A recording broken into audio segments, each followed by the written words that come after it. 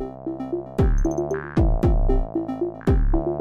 listening to PlayStation Unchained.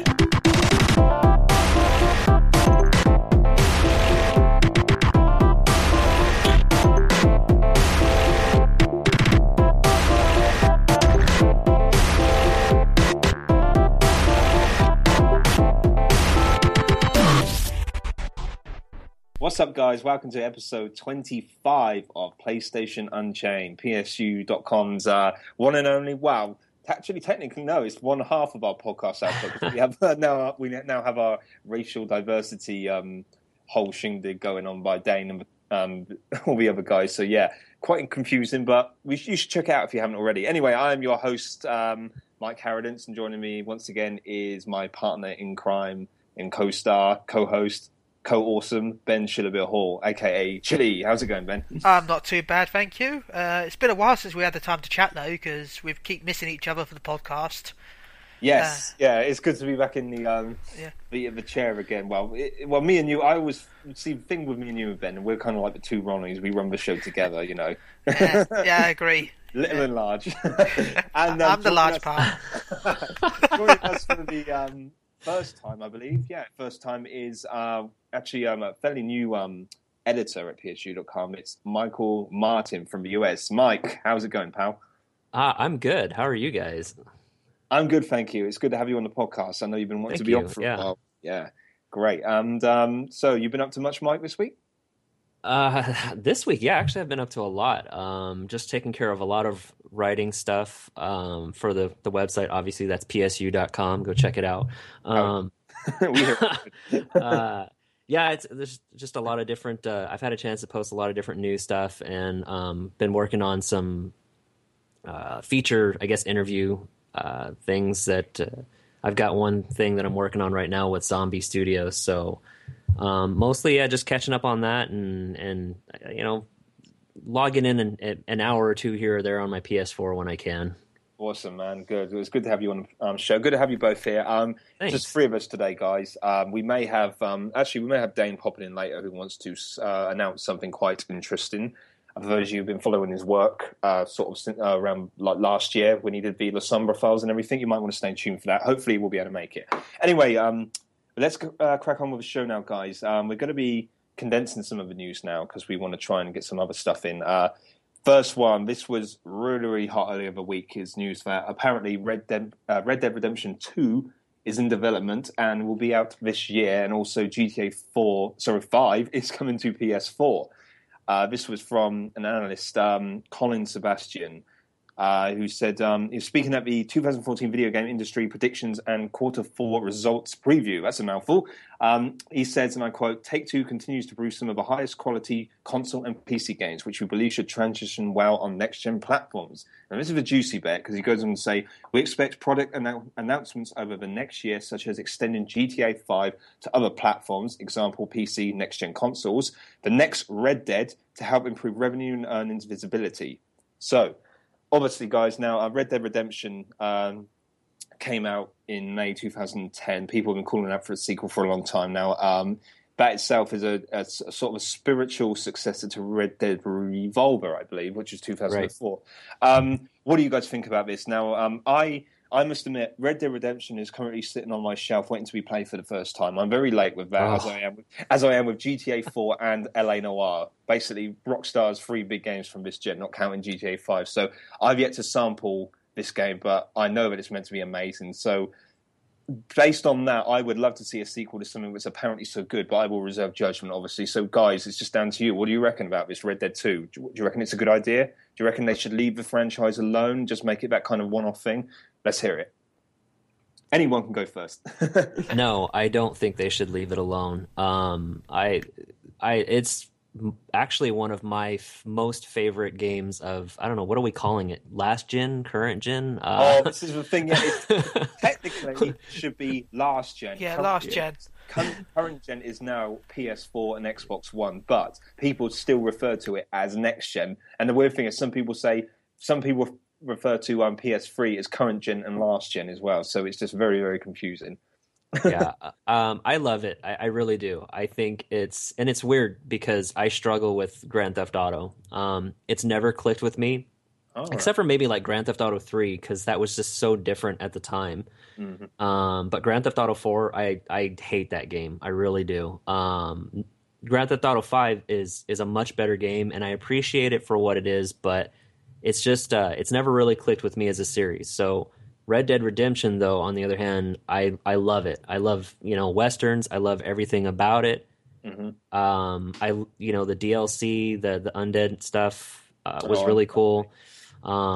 Yeah, someday when you do get into it, I think you'll, it might look a little dated at this point, but I think you'll love it. And, the thing about it is it's going to be weird because whatever they call this, if it's Red Dead Redemption 2, or I guess if they find another R word, it can't necessarily be a sequel to Red Dead Redemption because that story was pretty much finalized or closed out. I kind of spoiled that for myself a few years ago. I understand what you mean there.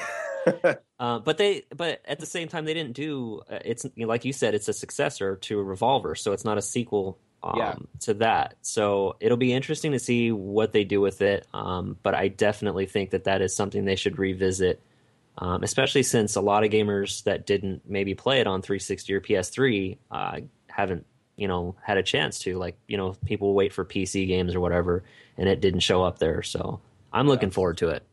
Cool. Yeah. Well, I'm going to tuck into that eventually. It's definitely next on my list. I skip LA Noire and what'd you say the other one was? Grand Theft Auto 4? I'm going through Grand Theft Auto 4 right now. I mean, I was going to do Red Dead. Yeah, so just turn it off. Skip it. Just turn it off. Okay. Ben, how about you? I actually never really played Red Dead Revolution. Well, I'm not the only one. Redemption, sorry, much to be honest. Right. I wasn't a huge. I liked it. I bought it, but something about it didn't click with me. I don't know what it was. Maybe the Western theme. Not big on cowboys. Yeah, I'm not a huge fan of it. But do you like Grand Theft Auto? I like you. I loved GTA 3 and I loved Liberty City stories and Liberty City, but I disliked GTA 4. And something about GTA 5 didn't click with me as well. I think I'm just sort of... See, I like open world games, but I like a lot of structure in my open world games. That's the reason why I think I don't like Elder Scrolls that much, because I don't like to be told where I'm going, but I like some sort of clue on what I've got to do. Well, a lot of games, a lot of open world games just go, here you go, do what you want, anything. I know exactly what you mean, and I finally have concluded within myself that it's sort of like, for me, it's sort of like this too much choice paralyzes me. Yeah. Because I have the exact same feeling about Skyrim or any of the Elder Scroll games. I can't get into them. I felt like that as soon as I played Oblivion for the first time. The difference is, I have to admit, I absolutely loved that game. I lived in it for about 8 months, 3 playthroughs, one after the other, about 200 hours each one. I just couldn't get it. That was I just should clarify, that was my first next gen. At the time, my first next gen game, because I just got my Xbox 360.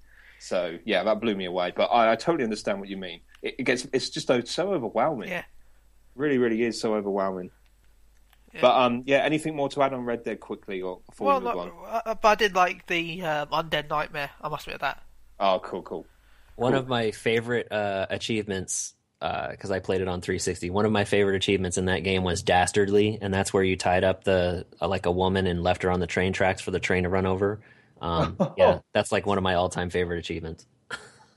Oh god! See, it's not Red Dead, but there was a trophy that you guys would have probably never heard of, because sadly, before the game got released, the actual trophy got changed because they had complaints about it.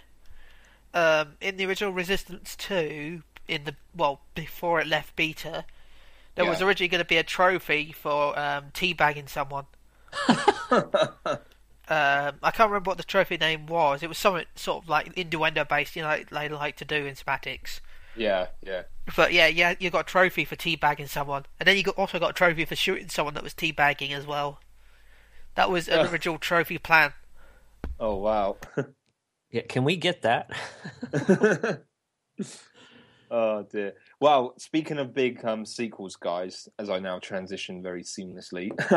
Also in development, apparently, is the next entry in the Far Cry franchise. This is Far Cry 4. Well, obviously, its work in progress title.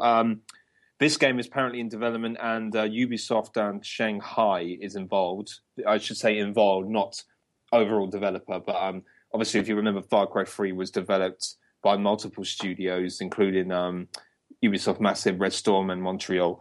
As you'd expect, there's not really much to talk about with this right now because it's from, as many leaked sequels are, this stems from a LinkedIn profile of an employee at Ubisoft Shanghai, which basically mentions this gentleman has been serving as content director on the next Far Cry since September last year.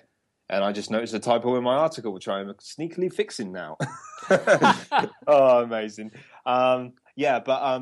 Obviously nothing official has been announced yet, but it's worth pointing out that Far Cry is going to be the series is being bundled together in the I think it's Wild. Hold on, I make a mention of it here. Wild Expedition bundle, which is coming out very, very soon, and that actually includes a HD version of the original Far Cry, which means PS3 owners will be able to experience it for the first time. No, the PS3 version doesn't include Far Cry 1.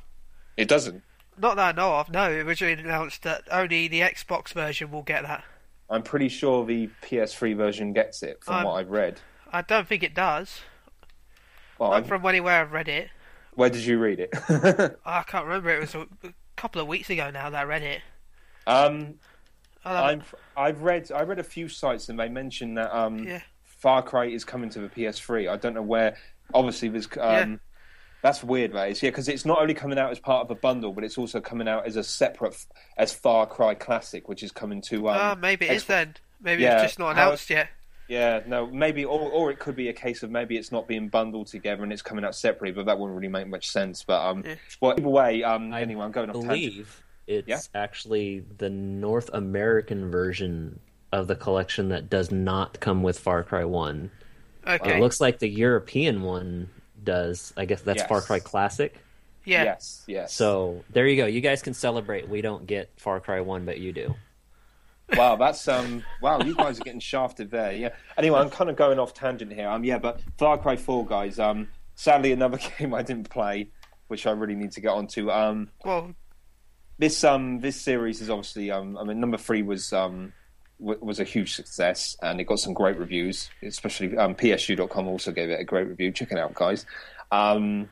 Do a little search for it, and then a little dance. What do you guys think? Far Cry 4, would you welcome a new edition, guys? Anyone played it? Play the previous games at all? What do you guys think?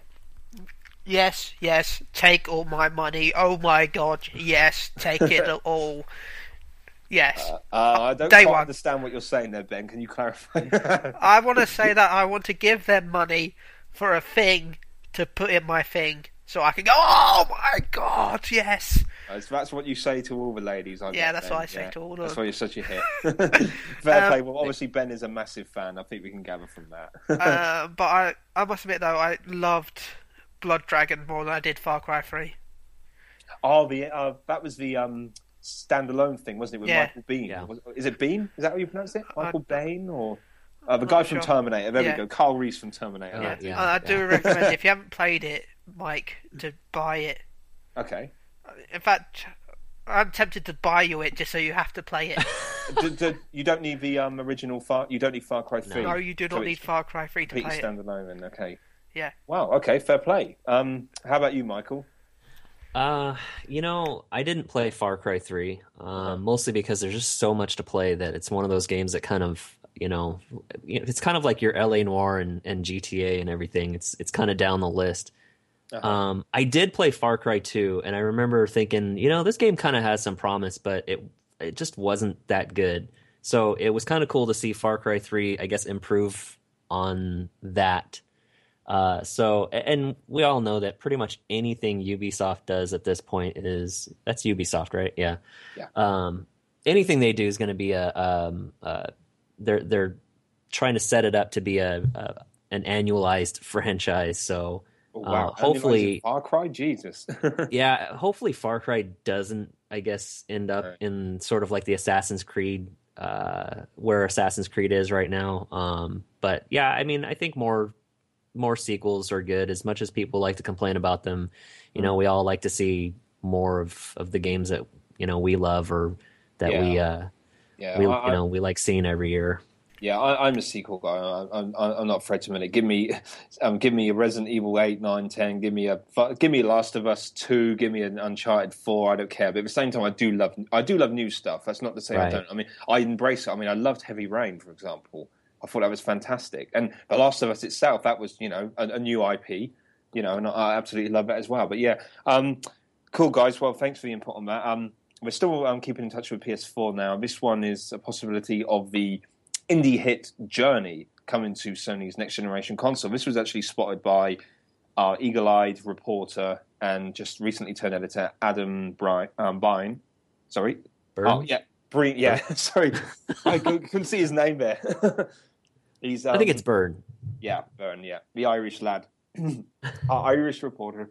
Yes. Anyway, Adam, he says... Sorry, I'll stop talking in Irish accent.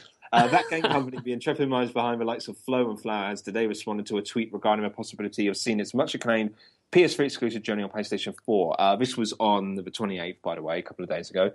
The tweet simply says it's a possibility in regards to whether or not Journey will make transition to PS4.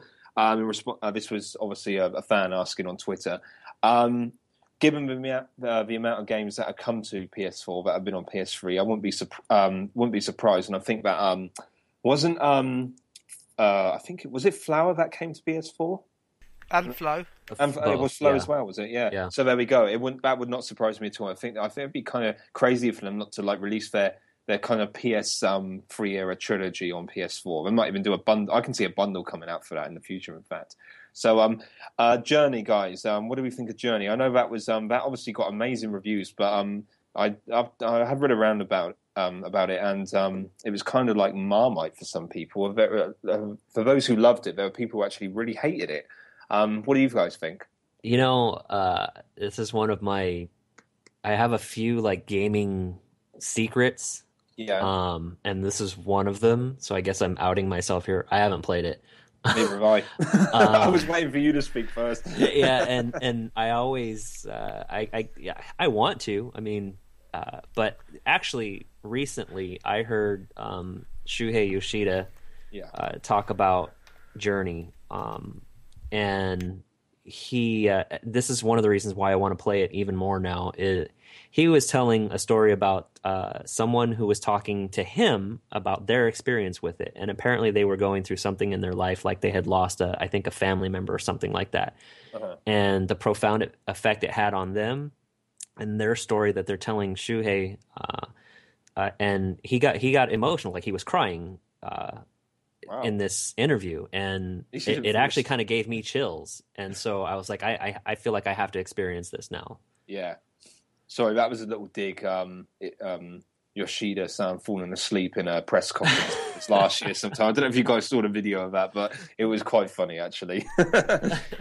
Yeah, I've heard a lot of good things about it. We reviewed the game. Justin Titus reviewed it, who is our YouTube head honcho. He really enjoyed it. Obviously, I think he gave it a 10, actually. One of our rare 10 out of 10s on PSG.com. But yeah, it's... I understand as well, but it's kind of a plus thing, I guess, is that it's not very long, so it wouldn't take me, easily. I could easily commit to something like that quickly. It's just a case of getting around to it for me. Ben, how about you? Anything to add on Journey? Well, a little secret a lot of people probably don't know is I actually played Journey way back in 2011 when I beta tested it back then. And it changed a lot over time, which was good, because when it was in the original beta test, it was a pain in the ass to move about. Oh yeah. Yeah, you have to use the 6-axis for everything pretty much, because there's no way to disable it. We actually commented on that, and actually they actually ran out of money at one point. Yeah, they did, didn't they? Yeah. But yeah, I love Journey. It's one of my favourite games from that generation, to be honest, and I do recommend it for anyone to play it. Good. Well, I'm looking at my email, remembering the beta went live July 12th, 2011. Yeah, I remember you actually talking about it now. Didn't it come out the following sort of spring around? Yeah, that time? It was like a year later. Yeah, I remember it being delayed quite a lot. It was meant to be, I remember writing a lot of stories about that actually because it never seemed to come out. But cool. Okay. Wow. You seem to be talking about a lot of big name sequels this week because this next one is actually one I mentioned previously on my wish list for Last of Us 2. This is from our very own Kyle Prahl, who's our editor in chief and all around awesomeness guy. The Last of Us 2 is currently in production and is coming to PlayStation 4 in 2015, according to a source within Sony. This was translated from Portuguese.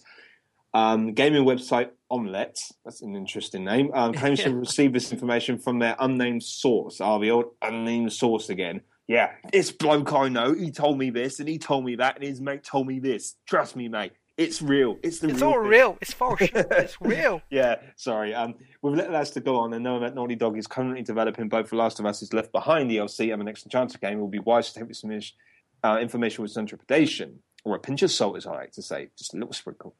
Of course, he goes on to say, of course, it's not reasonable to think Naughty Dog could release a Last of Us sequel 2 years after the original's release. That 2-year release cycle has defined every main... every main entry in the Uncharted series. The Uncharted 2 team, in particular, took 3 years to develop The Last of Us after moving to the new franchise. Okay, well, this is going to be simple for me. Like I said this already, I'm a sequel guy. Actually, no, Ben says it's best. Take my money. Simple as that. I would love this to happen. I love that game. I loved it. In fact, I really hope it comes out on PS4 because I'd love to have that game on my PS4 and not have to bring out the PS3 all the time. Not that I've got a problem with that, but it's just so awesome I just love to have that with a nice HD next gen polish over the top and give me a chance to play it again. I just love that game and I would love to have a sequel. I don't necessarily think they have to go with Joel and Ellie because their story was, well, I'm not going to spoil it, but you know that it did.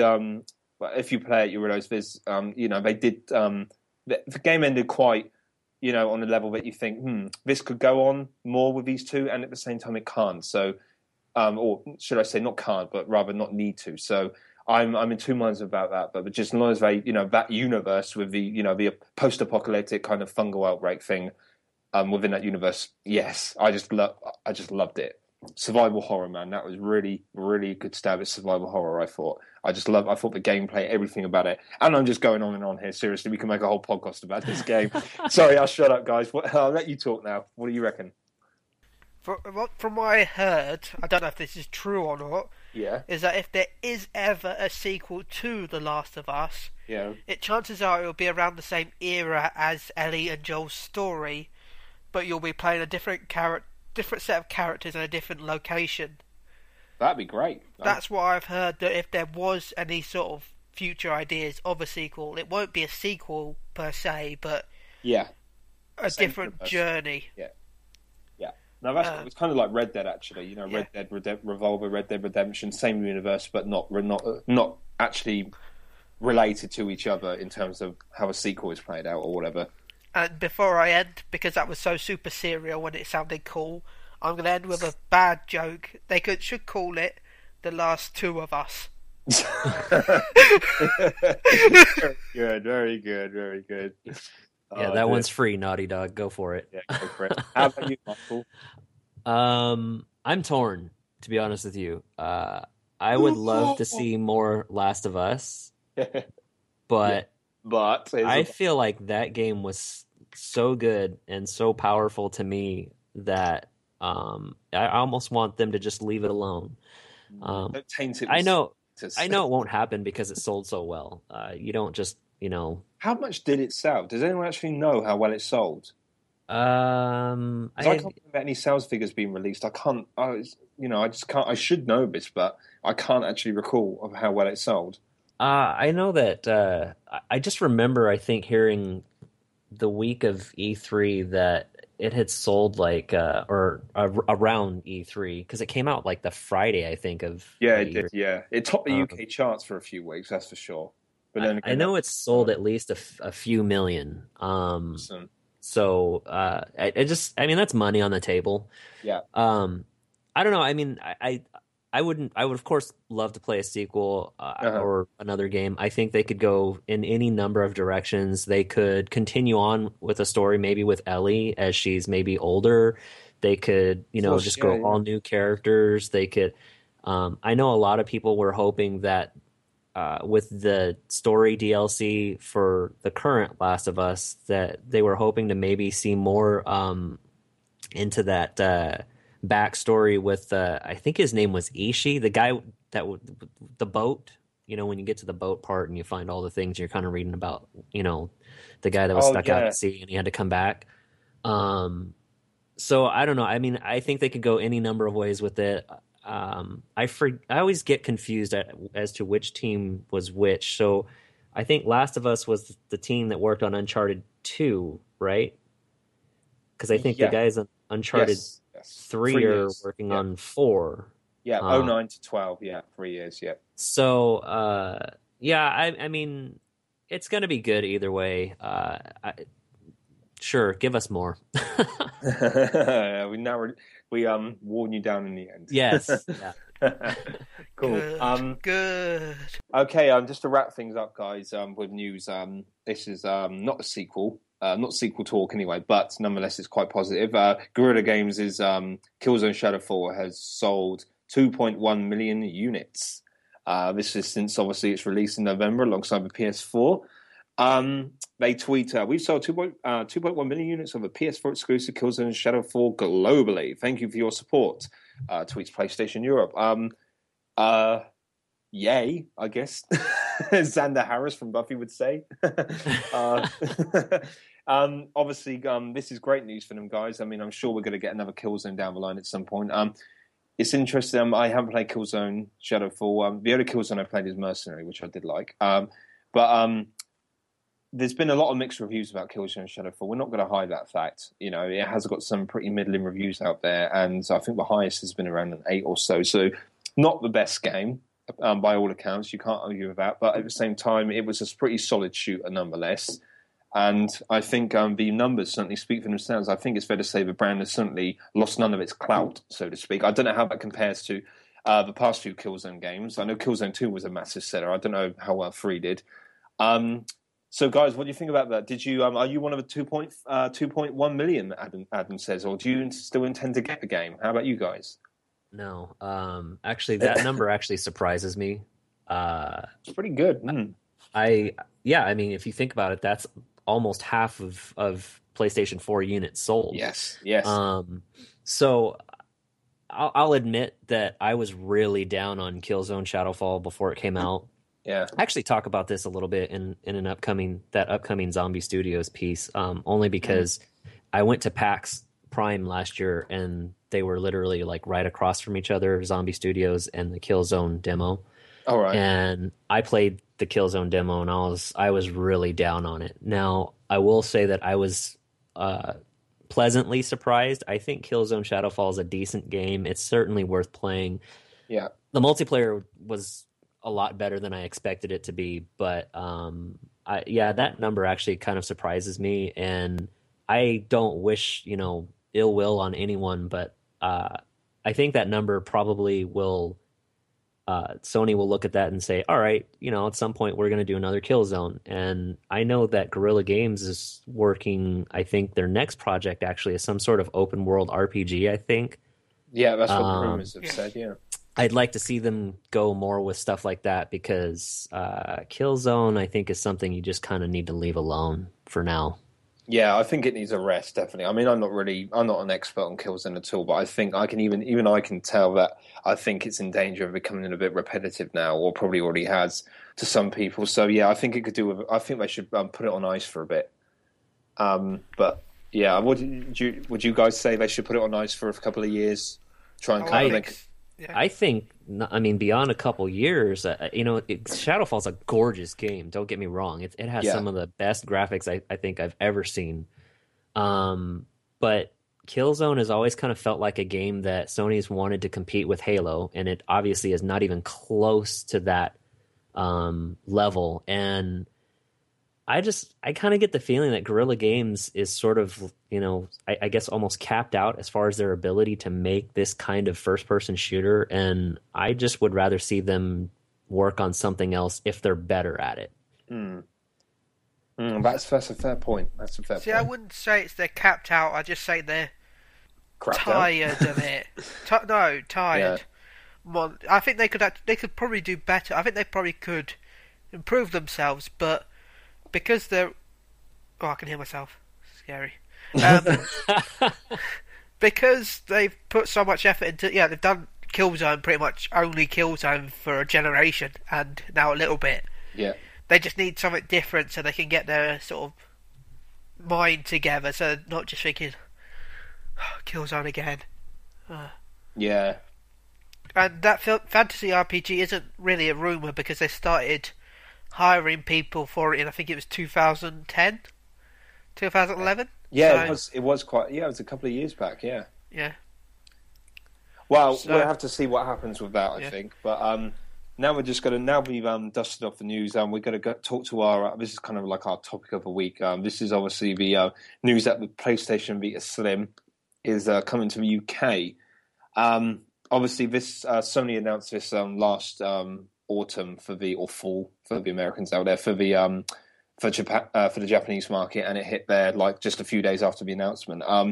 Obviously, it speaks for itself. It's lighter, it's slimmer, it saves on battery. The battery's a bit more friendly than it's better than the original PlayStation Vita. However, it does replace the I think is it OLED? Is that the type of screen? Yeah, with is it LCD? Yes. With an LCD screen. So that's a sticking point for a lot of people. But make of that what you will. I'm certainly no tech expert, so I'm not going to start babbling about that. But it's going to be retailing for £180. Now, guys, PS Vita is obviously quite a the topic of PS Vita. It goes far beyond just about hardware revisions because of the state of where it is and the amount of software, or lack of, should I say. I think the question is, we have to ask, and I asked this in a small piece that I'm going to be writing that'll go up next week, is whether or not PS Vita Slim could be Sony's kind of last chance saloon with the Vita, the last chance to stimulate sales. Is it going to be enough at all? Because it's really just down to the games. My personal feeling is that I think Vita is a great machine. I love it. I play it a lot. And that's only on a few select games. It definitely hasn't done as well. The market has changed so much. It's not going to do as well as PSP. That's pretty much obvious now. It desperately needs some software, and I think if they don't announce some really big games and some massive franchises like GTA or Metal Gear Solid or Gran Turismo, things like that, I don't think it's going to have a good chance at mainstream success after this year. So I think the PS Vita Slim will hopefully contribute to a new adoption rate among gamers. But I think honestly, I can honestly see. I don't want it to, but I can kind of see it being neglected to kind of like a niche market and being used mainly for the remote play functionality on PS4 rather than standing on its own 2 feet as a hardcore dedicated gaming platform. There obviously it will attract some people, but like I said, it will probably be a niche market, and you're certainly not going to be seeing anything around the level of PSP, or perhaps not even half the amount that PSP sold. I don't know. I got these feelings about it. That's my personal view, and I'm glad I actually managed to say that concisely because I have a tendency to babble quite a lot. But yeah, I want it to do good. But I do think it's in a lot of trouble now. What do you guys think? And feel free to go into detail. Michael, we'll start with you. What do you reckon about PS Vita as a whole and the Slim? Basically, what I just covered. What are your thoughts?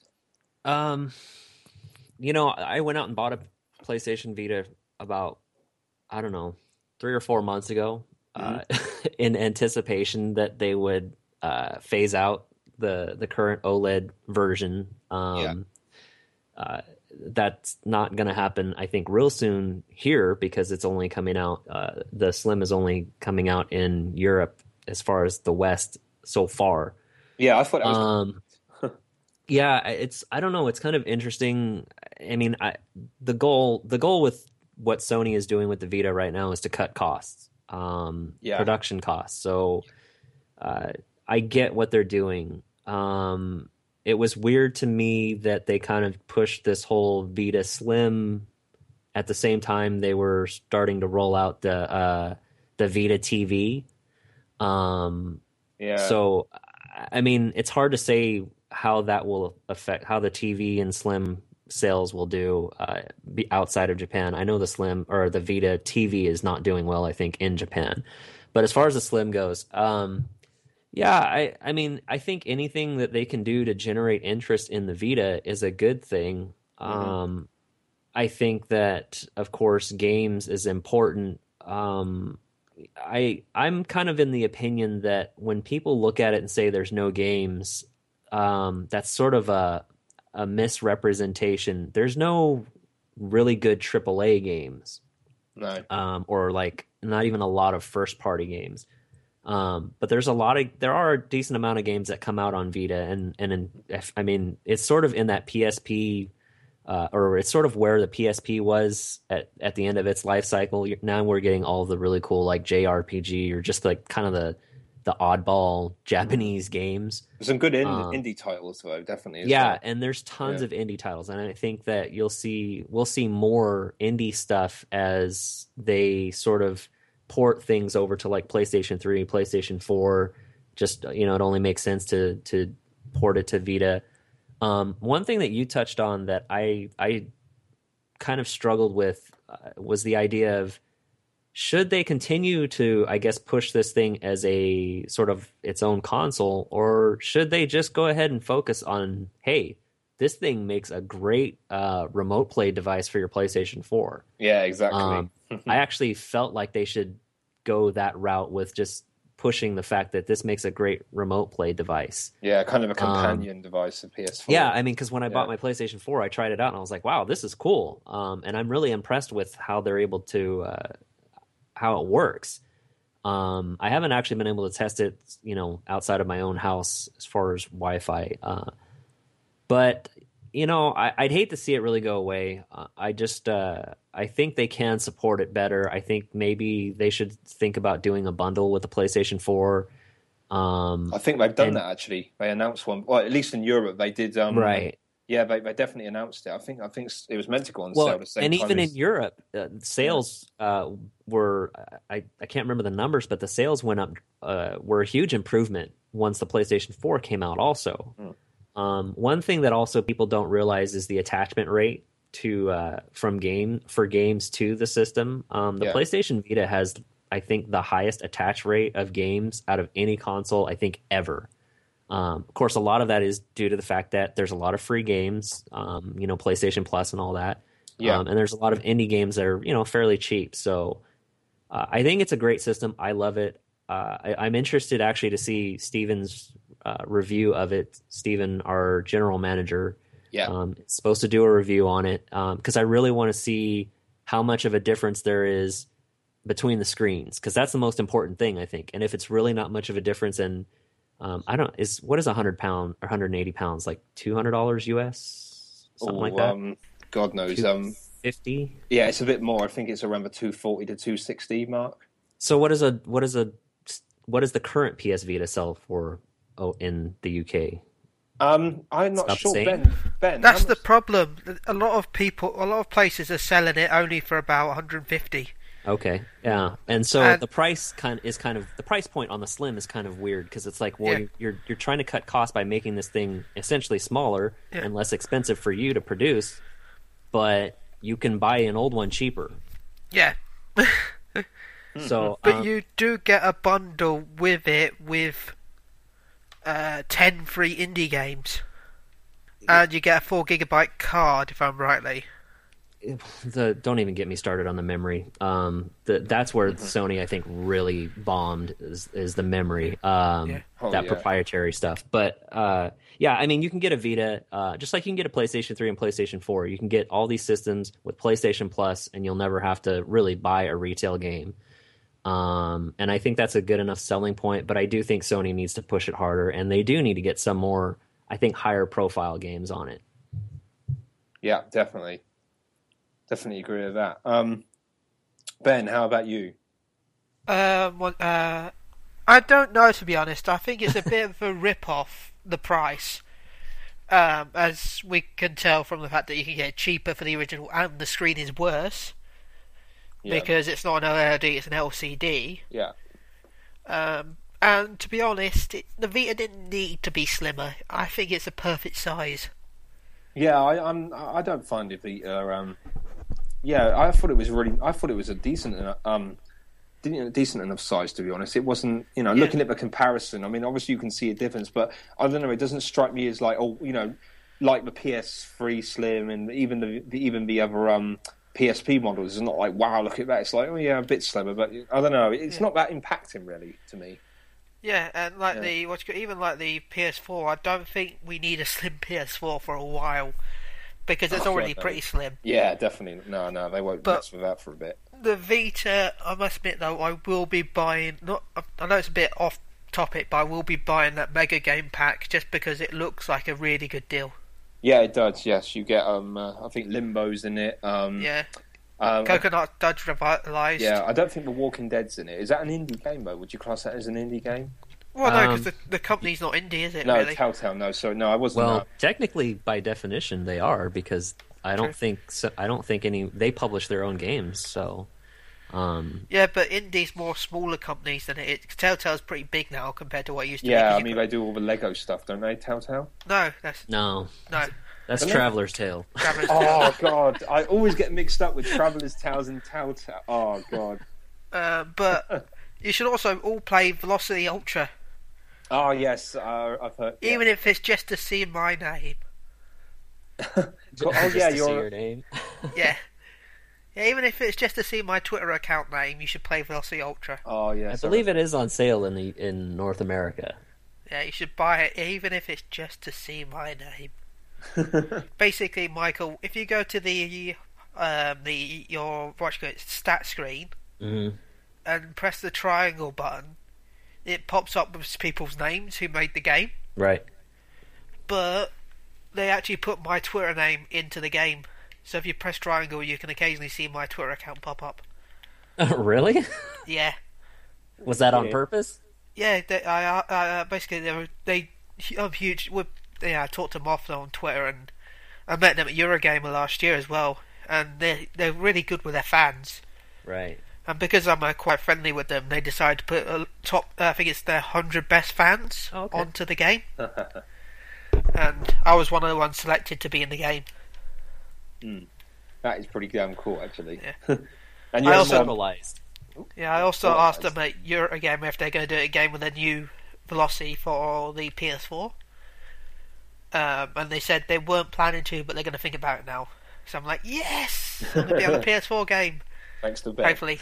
Some people get statues sculpted of them, and others just get their Twitter handles on a game. I'm not sure which one's better, to be honest with you. Yeah. I think you're right, Michael, as well. Telltale, they are technically an indie game, an independent the digital publisher. Yeah. But they're. I got mixed up with Traveler's Tales and Telltale. I made plenty of mistakes when writing articles with those guys. They're Telltale are basically all about the kind of graphic novel games, aren't they? Yeah. I mean, they've done Back to the Future, Jurassic Park, Walking Dead, all that kind of stuff. The Wolf Among Us. Yes, yeah, as well. I haven't actually played that one yet. On that indie mega pack, Hotline Miami, I think that's probably the best game in that pack. I really liked that version. I have it. I think it's cross-buy on PS3 and PS Vita, and the Vita version actually is, I think, so much better than the PS3 version. So, that game alone, I think, is worth having a Vita for. See, my best game on that, as I said, is that Velocity, mainly because I love that type of game. It's a space shooter sort of puzzle game, and I really like that. Do you know what my favourite is on Vita? Walking Dead. So far, love it. Have you finished that? I'm on my second playthrough now. I can't get enough of it. I love it. So good. Guys, how are we discussing our favourite games on the Vita? Vita has no games. That's right. Apparently. Apparently, we all have a different favourite game, so it must have loads of games. Yeah, it's still lacking the it's still lacking the GTA's, its own Metal Gear, Gran Turismo, that kind of stuff. The stuff that's going to make your average punter in the street turn heads. I mean, even Call of Duty couldn't do that, but that was shit. So yeah, but to be fair, that was more like Call of Resistance, burning ghosts. Yeah, I liked Burning Skies. I have to admit, I actually quite like that. Anyway, because the developers only got, I think it was 6 months to actually make Call of Duty. Oh, that's a It was. It wasn't even 6 months. I don't think it was something ridiculous. Oh God, I just can't even form words for that. They talked about Call of Duty when it was first announced in early 2011, and yet they didn't start making it until God knows when in the next year. I think they started after they made Resistance. They had a huge marketing campaign, at least in the US they did, because I think they had bundles when the Vita came out with it. Didn't they come out at the same time? They had bundles with Call of Duty. I remember that, and they had a huge marketing campaign, and it's just like, that game is just terrible. Yeah, they had there were a lot of stuff over here as well with Call of Duty on it. And I saw it on the TV. I hate Call of Duty. I know, I'm getting sick of it now. Really am. I remember when it was Call of Duty 2, man. That's my favourite game still in the series. You know, I've never been a huge Call of Duty fan ever. So now it's just a hate to me. It's just a haven for underage. Idiots. Yeah, just mouthy teenagers and underage gamers. You know, it's just ridiculous. You get 8-year-olds playing it now. For Christ's sake, my niece is nearly 8, and the thought of her playing a game like that. Call of Duty. It's just it's horrible. No offense to anyone who does like Call of Duty and stuff. You know, I'm sure sorry, our Call of Duty fans who are now turning this podcast off. Hey. Well, actually, no. To be fair, most Call of Duty fans will probably just be swearing at the podcast, thinking it will actually be able to hear it. Yeah. Okay. On to reviews now, guys. We first of all, I actually reviewed a pretty big game. Well, pretty much January's only big game, Tomb Raider Definitive Edition for PS4. Lara's PS4 debut is a shining triumph, I said. As I do. I gave it a 9 out of 10 and summarised Tomb Raider Definitive Edition lives up to its name and providing a stunning adventure at its core just running on PS4. The 3 plus points I gave was superb visuals that complement an already stunning looking game, because the original was good. Good looking, you've got to admit. The DualShock 4X is a surprisingly useful addition, and in fact it's the same action-packed adventure now on PS4, running and looking better than ever. However, I did find a few gripes. The multiplayer is still pretty forgettable, and no new content to entice those who already own the PS3 version. That's aside from visuals, because there is technically no extra content. You do get the DLC and stuff, but that stuff obviously you could get previously. I love the PS3 original. My review of that's somewhere on the site still, and I love this. It's I managed to get 100% on everything, all the islands and stuff. With some pretty good trophies on there, and I'm not a trophy hunter, but yeah, I love that game. I thought it was great. Definitely get it. If you haven't got it, guys, get it. And if you fancy getting it on PS4 to play through it again, then get it. Yeah, definitely. It's great.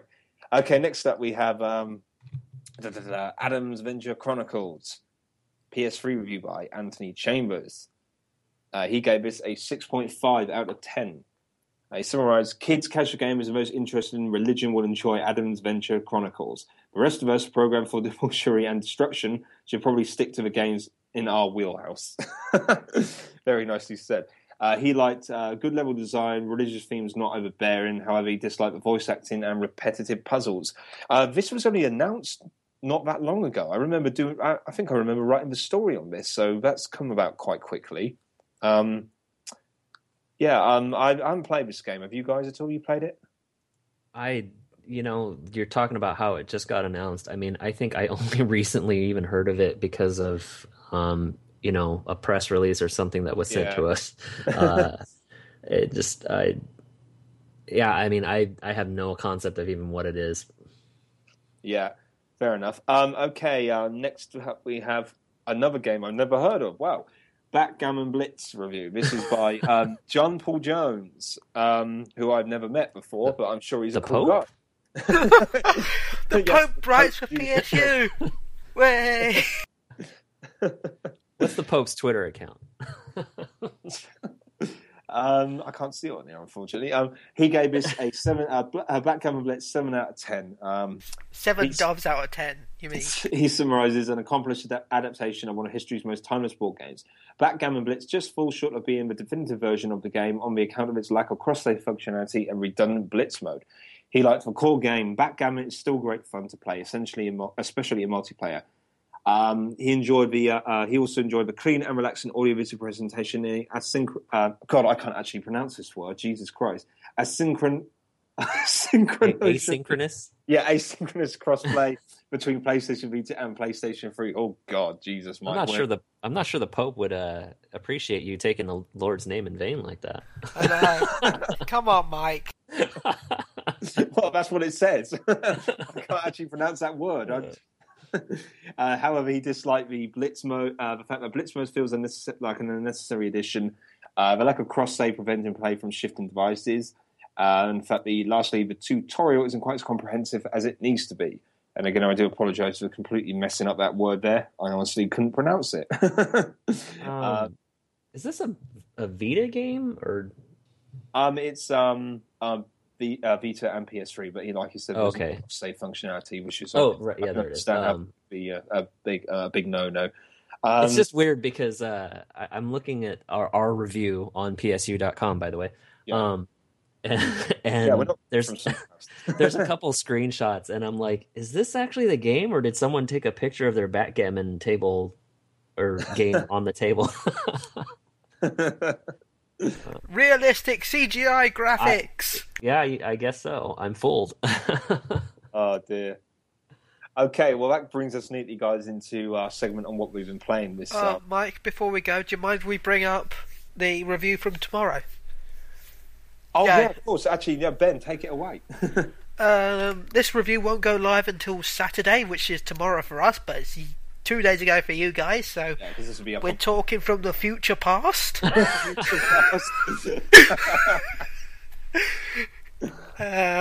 This is Dragon Ball, right? Yeah, I reviewed Dragon Ball Z Battle of the Z, which has had a lot of hate around it for some reason. A lot of people said, "Oh, I don't like that. That's not Dragon Ball. That's slightly different than normal Dragon Ball."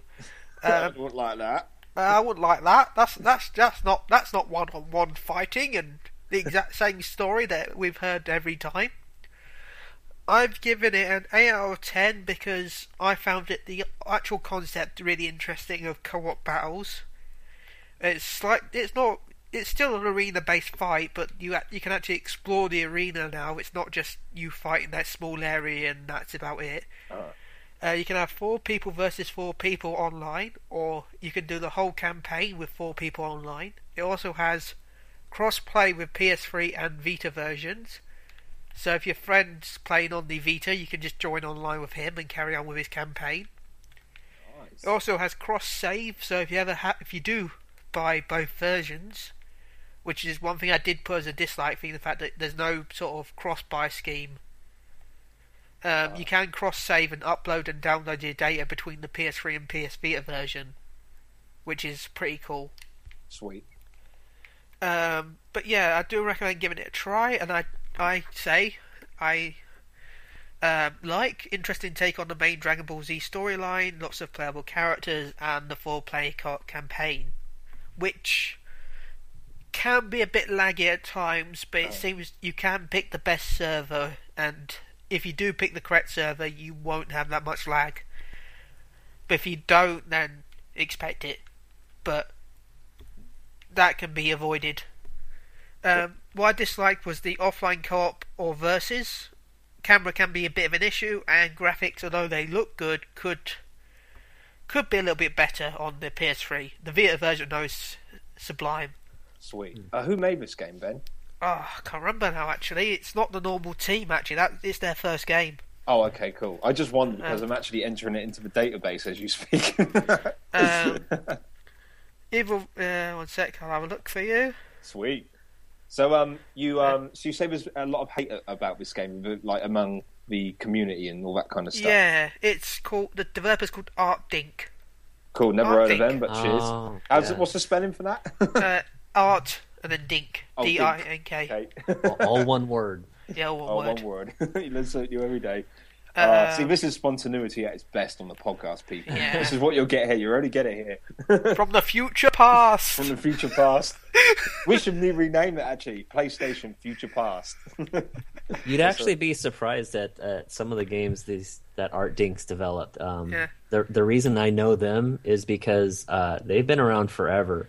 And they made a lot of games on the original PlayStation that I remember playing, including... they did the port of Ogre Battle, which if anybody's a strategy game fan, Yeah, They know that. They made A-Train, and they actually made a game that I had been thinking about recently of seeing if I could dig it up, called Tale of the Sun. And all I remember about it is you're like this caveman guy, and it's sort of like open world, and I think you're just supposed to kind of, I don't know, survive or something. I can't even remember, but I just recognize the name because, you know, it's Art Dink. But they're pretty. They've been making a lot of obscure Japanese style stuff forever. Uh-huh. Either way, if you're a fan of Dragon Ball series, I do recommend giving it a pick up because it is. If you just relax a bit and not focus too much on canon, yes, it is a good game. Also, it's the first time we can actually play a Super Saiyan God Goku, so yeah. Is this a game that someone who knows nothing about Dragon Ball can play? Pretty much, yes, because Okay. it does still follow the main actual sort of story of the show from the start. Mm-hmm. But because you can have 4 people in your actual, the battle versus 4, chances are sometimes the dialogue will be a bit wrong because it will be mentioning characters that don't actually exist then. Right. Because you can pick your own characters. So it might go, oh look, there's the androids, and you're playing humans. Because in the actual story, you'll be fighting the androids, but you did not pick them, so the game doesn't really differentiate between them. Yeah.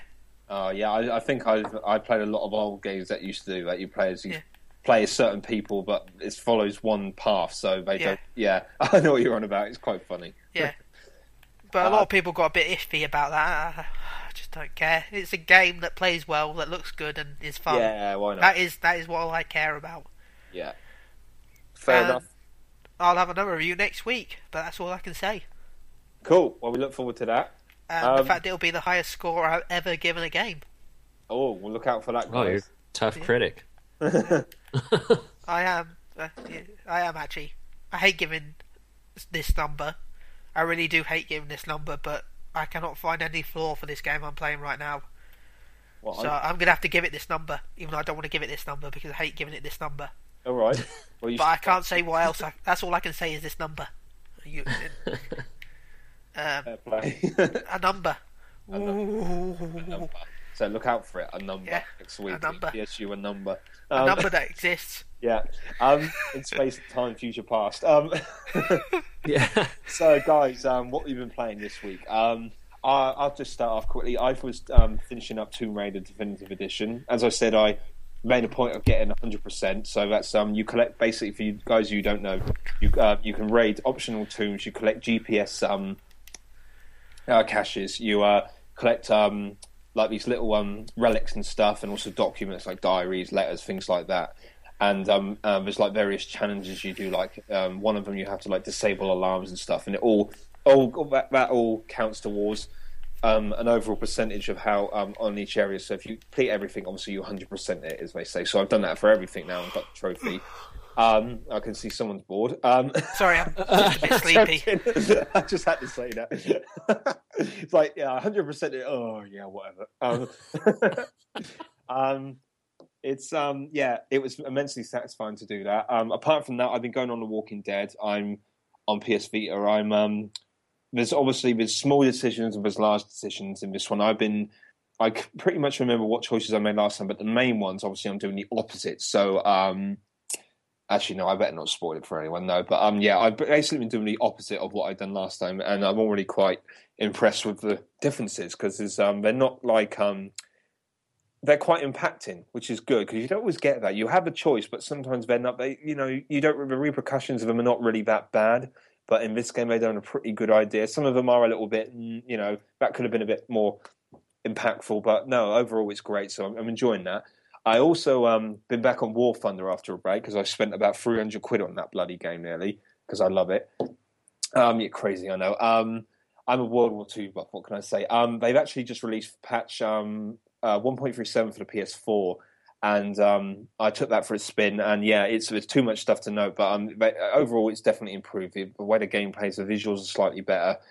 They've improved the progression system as well, and they've also added, which is really, really good, custom battles. Because before on the PS4, you could literally just do random for online. You could only do random arcade battles, but now you can like choose like what type of planes, weather, locations you want, which is really good. It's still missing realistic battles for online and stuff, and the crossplay isn't there yet, but it's getting there, which is the main thing. So I really enjoy that game, and I think when it's fully kitted out, it's going to be a bloody good game. I mean, it's already really good. The potential's there. As Louis Walsh from the X Factor says, it's all about potential. You have potential.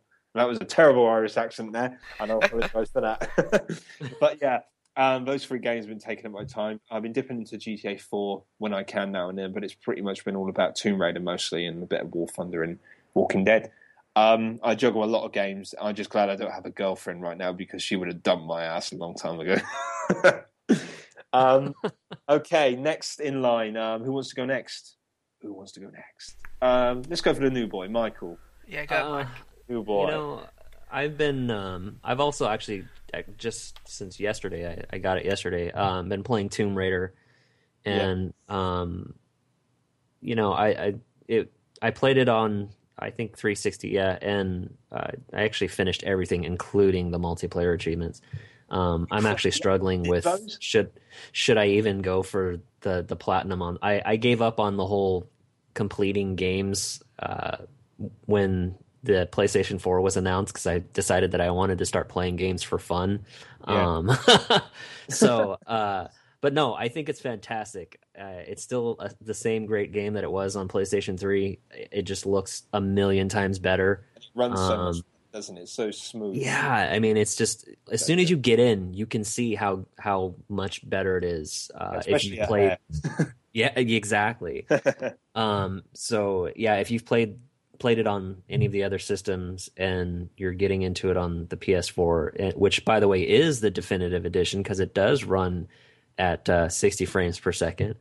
It looks phenomenal. You know, really, I've been so busy with everything else. The only other thing that I've really been doing is jumping onto Blacklight Retribution, which is funny because between the 3 of us, we're all, I think, pretty heavy into a different free-to-play game on the PlayStation 4. We are. I just noticed that as well. It's really crazy. I am really, really enjoying Blacklight Retribution. I did the review on that. I think the week that Ben was hosting a podcast that he talked about that review, he didn't say my name on that. So well, I'm sorry about that. Say my name, bitch. But no, I gave it an 8.5, and I really like it. I still really like it. I'm just kind of actually surprised at how much I'm still playing it. And I think it has more to do with just the fact that there aren't any games to play on the PlayStation 4, any new games anyway. Yeah, that'll change hopefully soon. Yeah, I still find that I really enjoy it. I haven't had to spend much money on it because it just isn't one of those games that you need to. I think I put $10 into it. I may put some more in because I think these games, it's only fair that if you enjoy it that much, put a little money in, because at least with Zombie Studios, and hopefully you'll see this on the piece that I'm doing, which should be, I think, done soon, maybe within the next week. This game, and I think, I'm not sure about War Thunder, but I know that Blacklight and Warframe are still in their betas, and they're still improving. Yeah, so they're still improving, and any money that you're paying into them, most likely they're putting back into the development of this game. If you are playing Blacklight and you get in a game and some guy is just destroying you, every game, whether it's on Team Deathmatch or Kill Confirmed or even Capture the Flag, it's probably me. I had a couple games the other night where I went like 37-12 and like 30-6, and man, that is such a cool feeling. But I also realized one of the things that I really like about that game is it's not like Call of Duty or other games where your overall stats are tracked, as your lifetime stats. And I kind of enjoy that because then I find myself obsessing a lot less about those things. You just get in a game, you kick ass and you get out. So, I enjoy it, and anybody that wants to get on is more than welcome to play with me. That's for sure. And let you destroy them. Yes. Well, if they're on my team, they'll be okay, but they probably won't get very many kills. But yeah, if you're on the other team, you're going to get destroyed. Sorry. You heard it here first. Get destroyed. Come on, Blacklight. Cool. Thanks for that, dude. How about you, Ben? Obviously, we got a little idea from what you were speaking about. I don't know. I think I've been playing Warframe. I think was it Frame War? Yeah, it's Warframe. Yeah, I thought it was Frame Wolf. Either way, yes. I actually bought Prime Access this week at last. I kept threatening to do it, but I finally broke down and did it. How much was that? £109. Oh, how much you spent altogether? About 220, I think, altogether. Oh, so at the moment, in terms of free to play, so you can get yourself a Vita Slim, is what you're saying. Yeah, I could get my Vita Slim, or I could get this amazing scarf that I've got in this game. A scarf. I have a scarf. You don't have this scarf. I have this scarf. It's me, Ben, and then Michael in terms of who spent out the most money on free-to-play games. To be fair, though, there's going to be a sale on the currency soon, so I'll probably buy some more while it's on sale. Oh, okay. I think the currency is actually on sale in North America. Yeah. Right. Yeah, you get 20% off in America right now, but European sale has not gone live yet.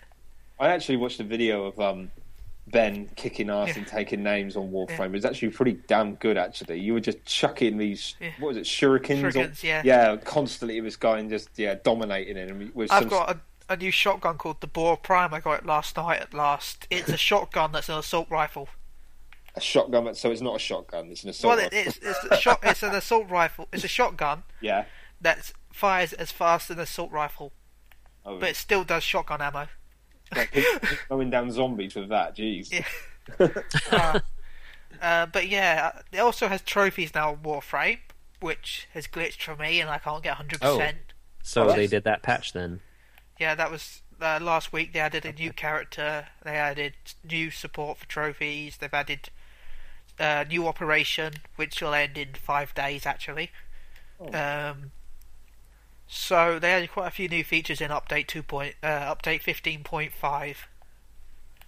Does War Thunder have trophies? It doesn't, unfortunately, but I'm hoping that will be patched in at some point. Yeah, Blacklight doesn't either, but I'm pretty sure they're just waiting on a full retail release for that. Well, the trophies on here are pretty much get each weapon to level 30, revive 10 people, simple stuff. Yeah. I've got 98% of the trophies, but one of them won't actually ding. It's annoying me. That's because you need to put another 200 pounds into the game. Yeah. But I have a magical scarf, and that's what matters. I have a scarf. You've got a scarf. Cool. I've got a lovely Supermarine Spitfire with 30mm cannons, and Michael's got whatever he has in Blacklight. I actually have my own custom armor set. So that's what I spent my money on. I just decided to because in Blacklight, your armor and your attachment to your weapons also affect sort of like your I don't know, what do I say, like your attributes. Like how fast you can run and other things. So yeah, I kind of decked my guy out so that I'm a little bit more of a, I guess I do the sort of Call of Duty lone wolf style of game play, but I like to run fast and just be able to shoot a lot of people in a short amount of time. But yeah, I joke about this, but what you actually get with that Prime Access is you get the scarf, Ember Prime, which normally you'd have to farm for, Sicarus Prime, Glaive Prime, 4,400 platinum, which is 3,000 platinum alone is 100 quid anyway.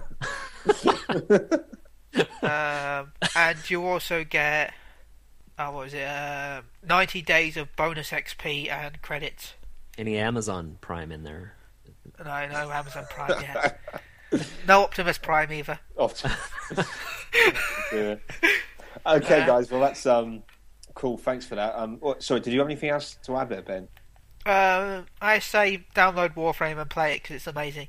Okay. Download it as well, and download Blacklight as well. Yeah. Just download all the games. Yes, they're all free. Come on. Yeah, they're free. Yeah, try it out. Until you spend 250 quid. Oh, actually, I've been playing Dragon Ball Z as well. That was a good game. Yes. And I kind of bought it, even though I got a review copy twice. Well, that's because you got the collector's edition, right?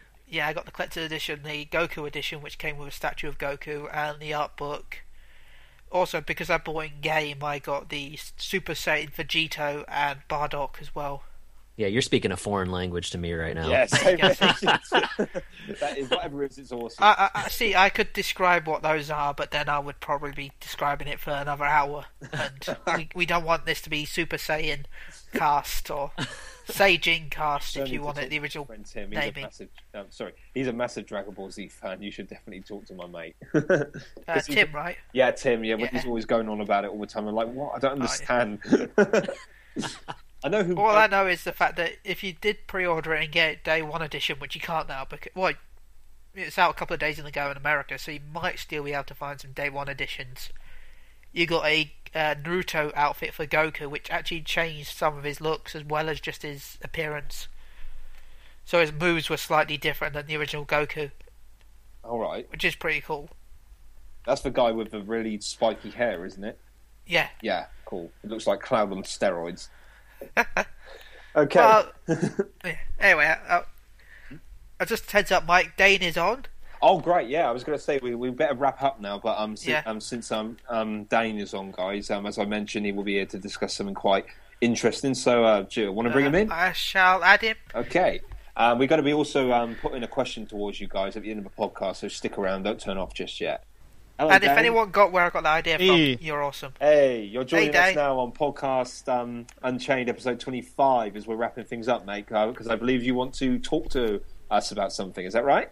Yes. Have you been pimping it out already, or do I give the No, brand? you get to Oh, pick- no, It's all you. No, we I hand you we the teased them with sexy words. Oh, But we sexy didn't words. say- yeah, I sexy can't. words. I can't compete with sexy words. Oh, you can with the sexy book you've got. Here it That will compete with the sexy words. Okay then. Okay, so as I'm guessing you've already alluded to, I stated back in July or August that I was writing a book. I'm on the podcast, and now it's finally finished.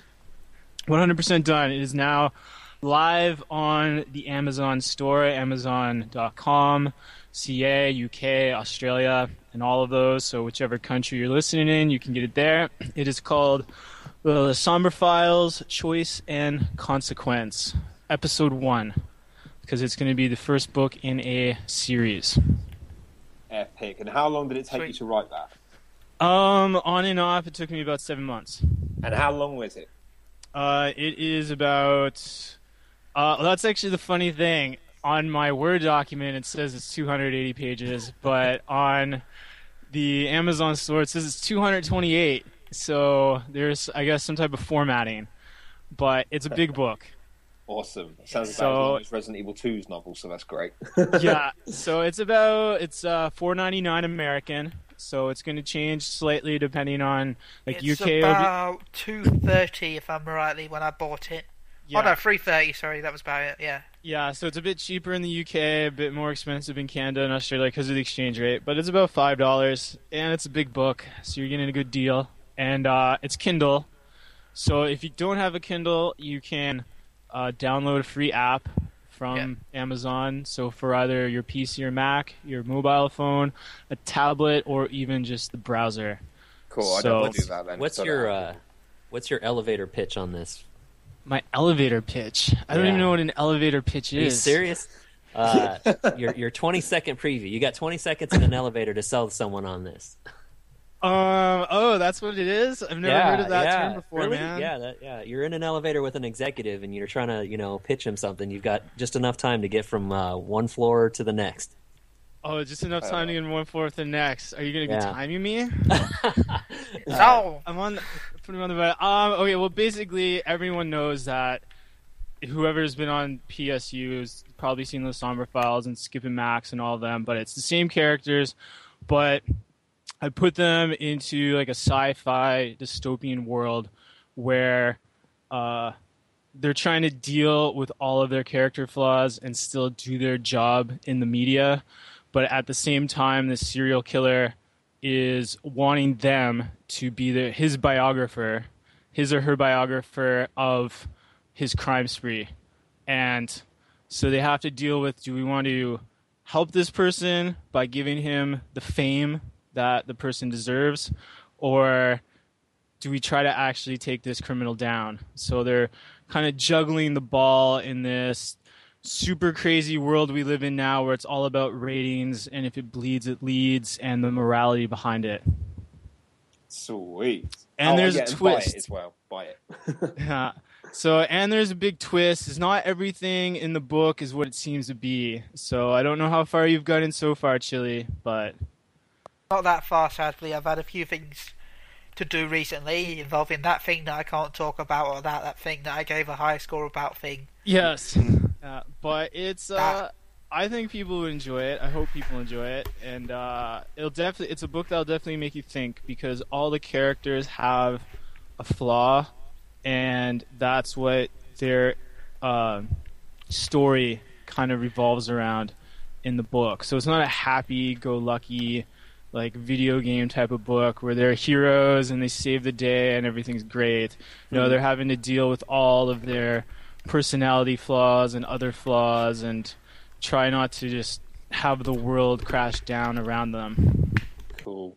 You know, it's actually funny. I feel quite attached to this, even though I haven't read it, because I edited pretty much all your, or at least read through all your La Sombre Files and Skip and Max articles, Dane. So, you know, I feel quite, you know, I was always going to, you know, seek out and read this as it is. You know what I mean? Because I've had quite a connection to this sort of stuff. So I'm glad it's coming to fruition, because I know you're very adamant about getting it done, and you worked your ass off as well. So congrats. I think congratulations is due, don't you think, guys? No, I hope it really sells well. I hope so too. I mean, it was a bit hard starting out because of some of the twists and turns. Like, you don't really understand how hard it is to write a series until you actually go down and actually start writing it, because you get, like, maybe you get 50 pages done, but then you put in, like, a plot twist, and then suddenly you're like, does everything before this plot twist make sense for this plot twist? And then trying to set it up so that plot twists aren't spoiled early, or just giving just enough of a hint that maybe you can see it for the people who are really, really, really looking, but not so obvious that the people just browsing are like, oh man, I did not know this was coming up.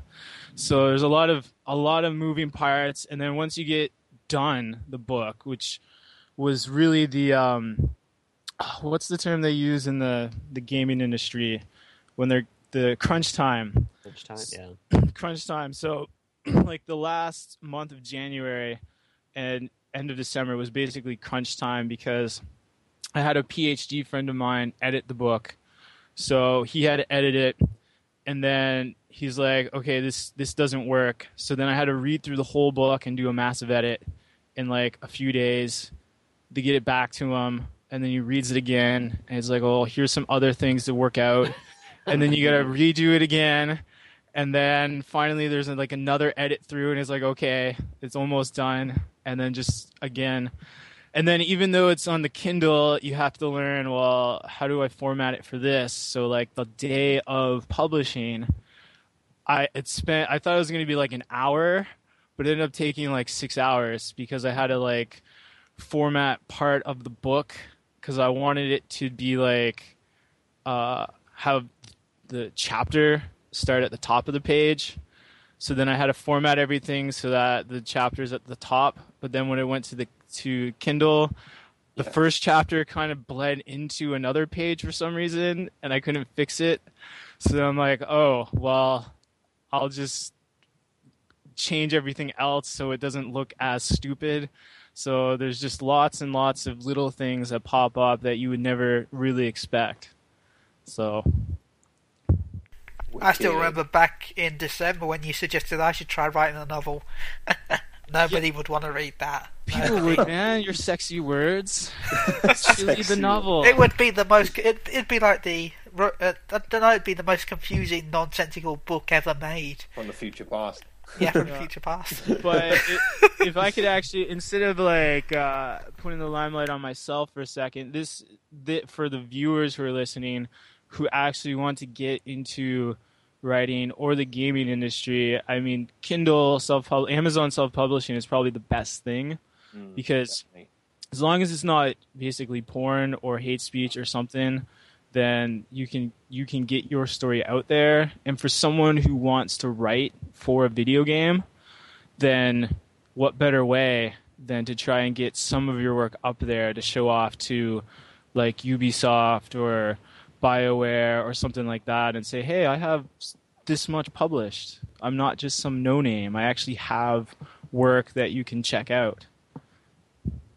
Yeah, I think the idea of having something concrete that you can show whatever you're trying to get into, especially if it's writing, there are ways to get your work out there.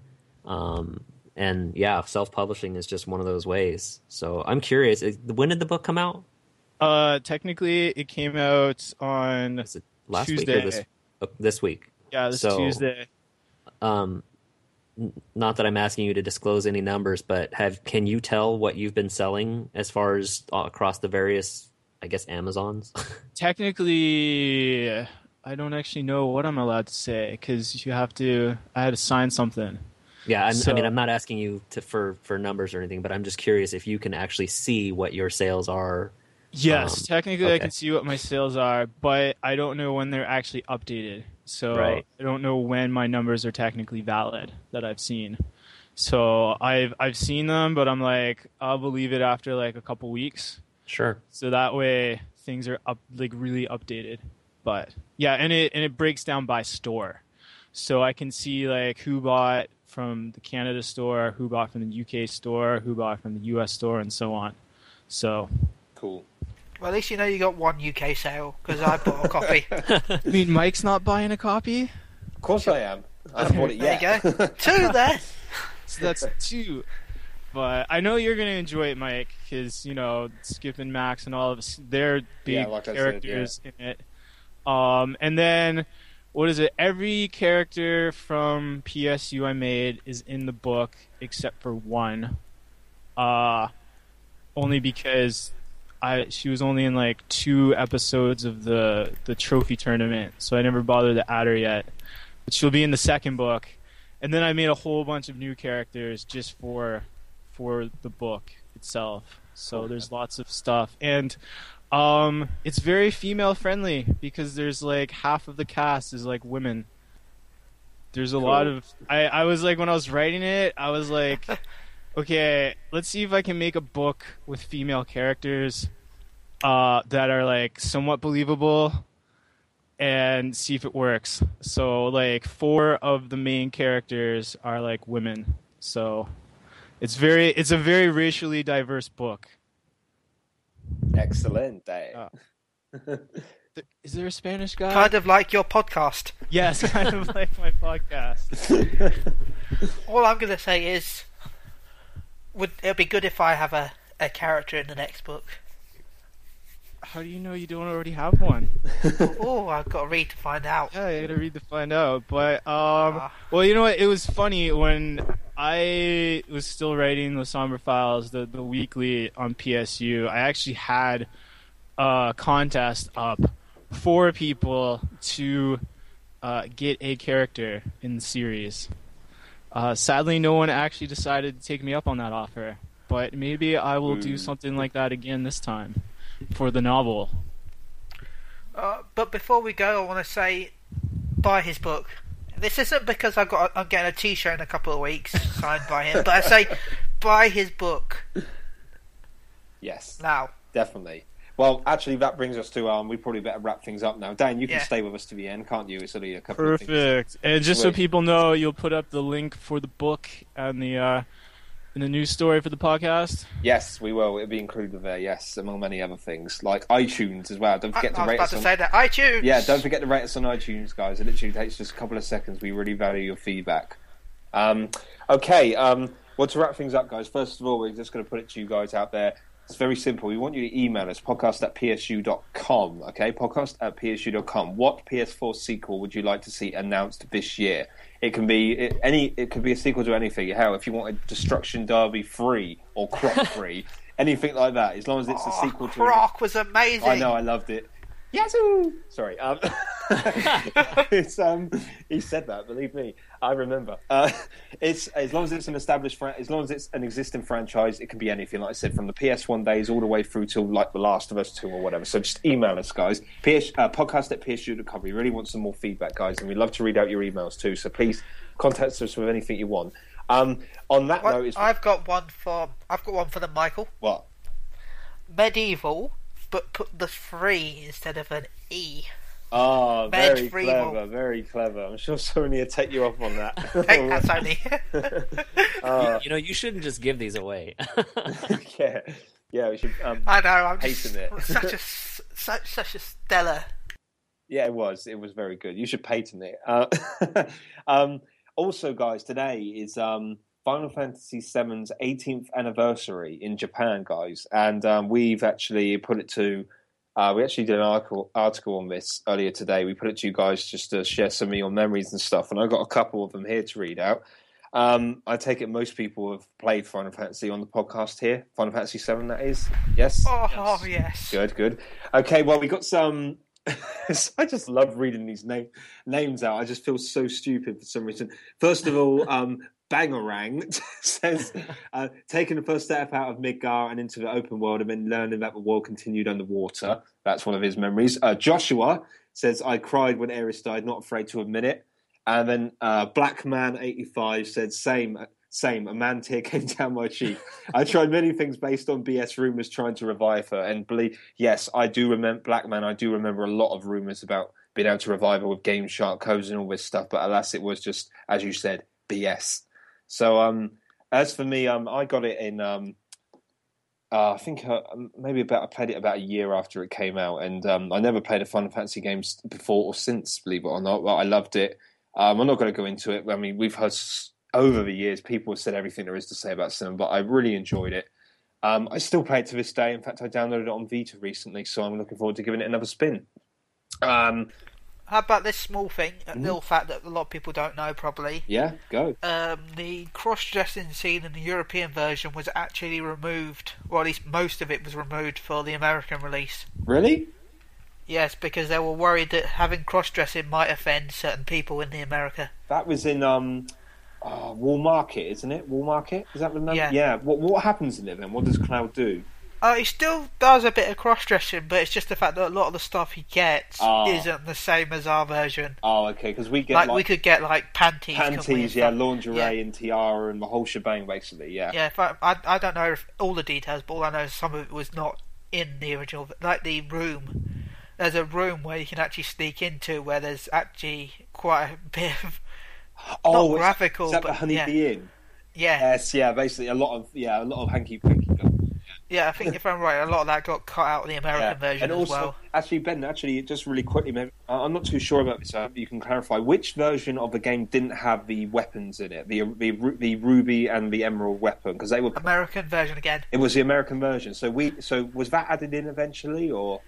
No, it was never released or added to the American version of 7. So they never actually had Ruby weapon or Emerald weapon? Nope. Holy crap. Wow. Really? Square used to do that a lot, actually, with Final Fantasy X, we got Penance and the Dark Aeons. Well, America did not. Holy crap. So the original Japanese version obviously didn't have that. The US didn't because it came out, I don't know, I guess almost a year later. And then the Japanese version, they came out with International, which had the weapons. Yeah. Yeah. And I believe the only time it's been available in the U.S. is probably on the Steam version that you can get now, anyway. Yeah. That was it. Yeah, sorry, you can't get on the Steam version. Yeah, now, but back then you couldn't. Yeah. Oh, the amount of times trying to beat I can beat Ruby weapon. I've got my own strategy, but I just can't beat Emerald weapon. I can't remember the strategy to beat. It was pretty easy, but you've had to get the underwater material from. What you had to do was use morph on ghost ships on the reactor to Midil. Yeah. And then you take I think it was the underwater guidebook to the guy in Calm. Yeah, the old geezer. And then he gave you some underwater material, which was actually in the Japanese version originally. All right. But because there was no reason Emerald to use weapon, it had no actual use. It was just a materia with no use. All right. Well, there we go. Well, thanks for that, guys. Just reflecting there a bit. I think, we're pretty much at the end now. Is there anything? We don't have any emails to read out this week. Nothing from our superfan Fonz. I think he mentioned he was a bit busy lately. I think he said he entered a competition to win a PS4, and I think he said he got ripped off or something. Yeah, he says, sorry I haven't shown much love to the site, the majority to members of it, but enter a contest and I won the PS4. Excited that I was going to play with my buddies, come to find out that it was a scam. So he felt hurt putting all that work to win. Obviously, he's not referring to PSU. He's talking about another site. Of course not, no, because we've given away one PS4 so far. And we're giving away another. We are giving away another, which transitions, yes. Ben, do you want to actually tell us about that?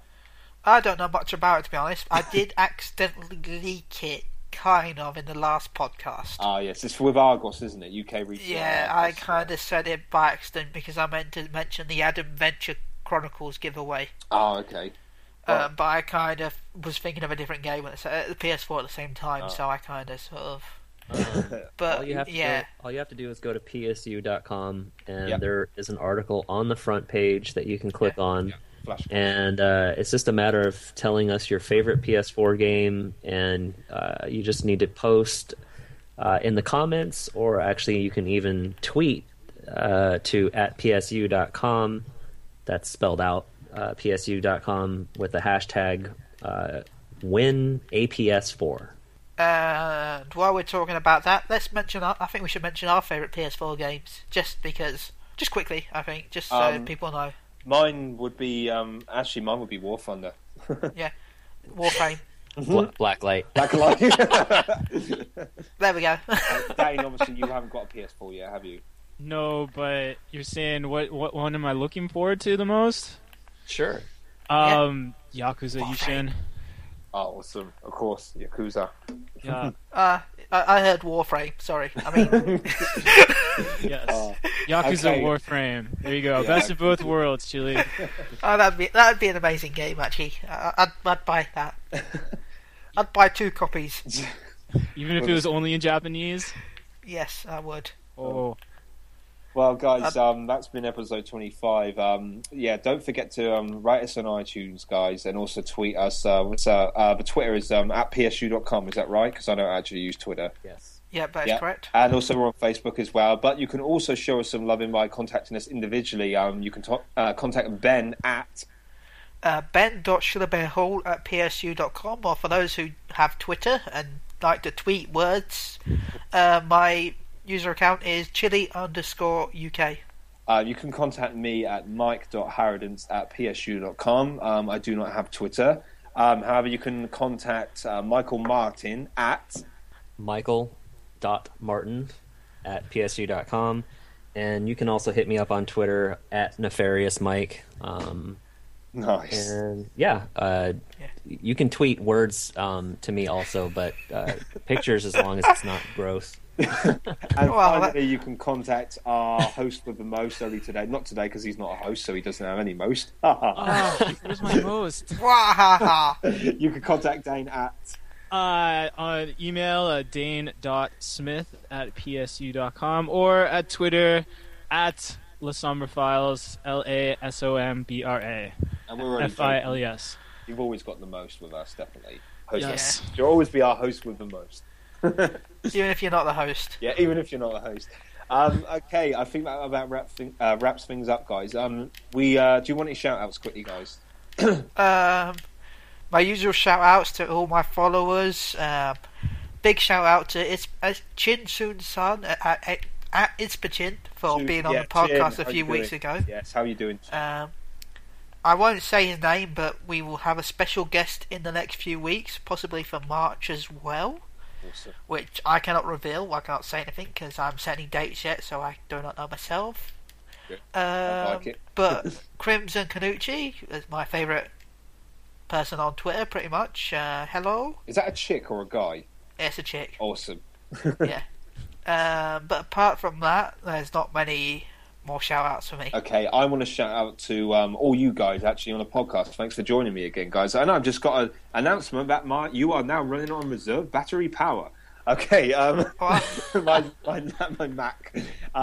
Dane, Michael, any shout-outs quickly? Could be anyone. Twitter, I'll just give a shout-out quickly to my family and friends who've been great moral support during this entire book process, and to you guys at the site for all the support, and especially to all the fans who have been listening to me on the podcast for many months, and hopefully you buy the book and enjoy the book, and tweet me about the book at any time, because I'm always interested in talking about that stuff. Awesome. How about you, Michael? Anything? Just check us out on psu.com. Anybody that reads the website or listens to the podcast, we really appreciate the support there. And Zombie Studios for taking some time to answer some questions for an upcoming piece that I've got, as well as Cellar Door Games, who took the time to answer some questions for a piece that I did posted, that you can see on the front page. They did Rogue Legacy, which is coming to all the PlayStation systems at some point this year. How selfless. What a lovely chap. Okay, guys, that's been episode 25. I'm your host, Mike Howardens, and my co-host, Ben. Thanks for joining me. And Dane and Michael, it's been great. Ben, have you ever watched The Two Rummies before? No, but I will have to look it up now. Oh, okay. I was just hoping you might know their quote, but since you don't, I can't end it on an awesome note, unfortunately. Because there's a really cool. I'm still going to end it with my own. Okay. Yeah. Well, let's put the end into Ben for this one. Yeah. Okay. Thank God. For me. Later, chaps. And Dane's book.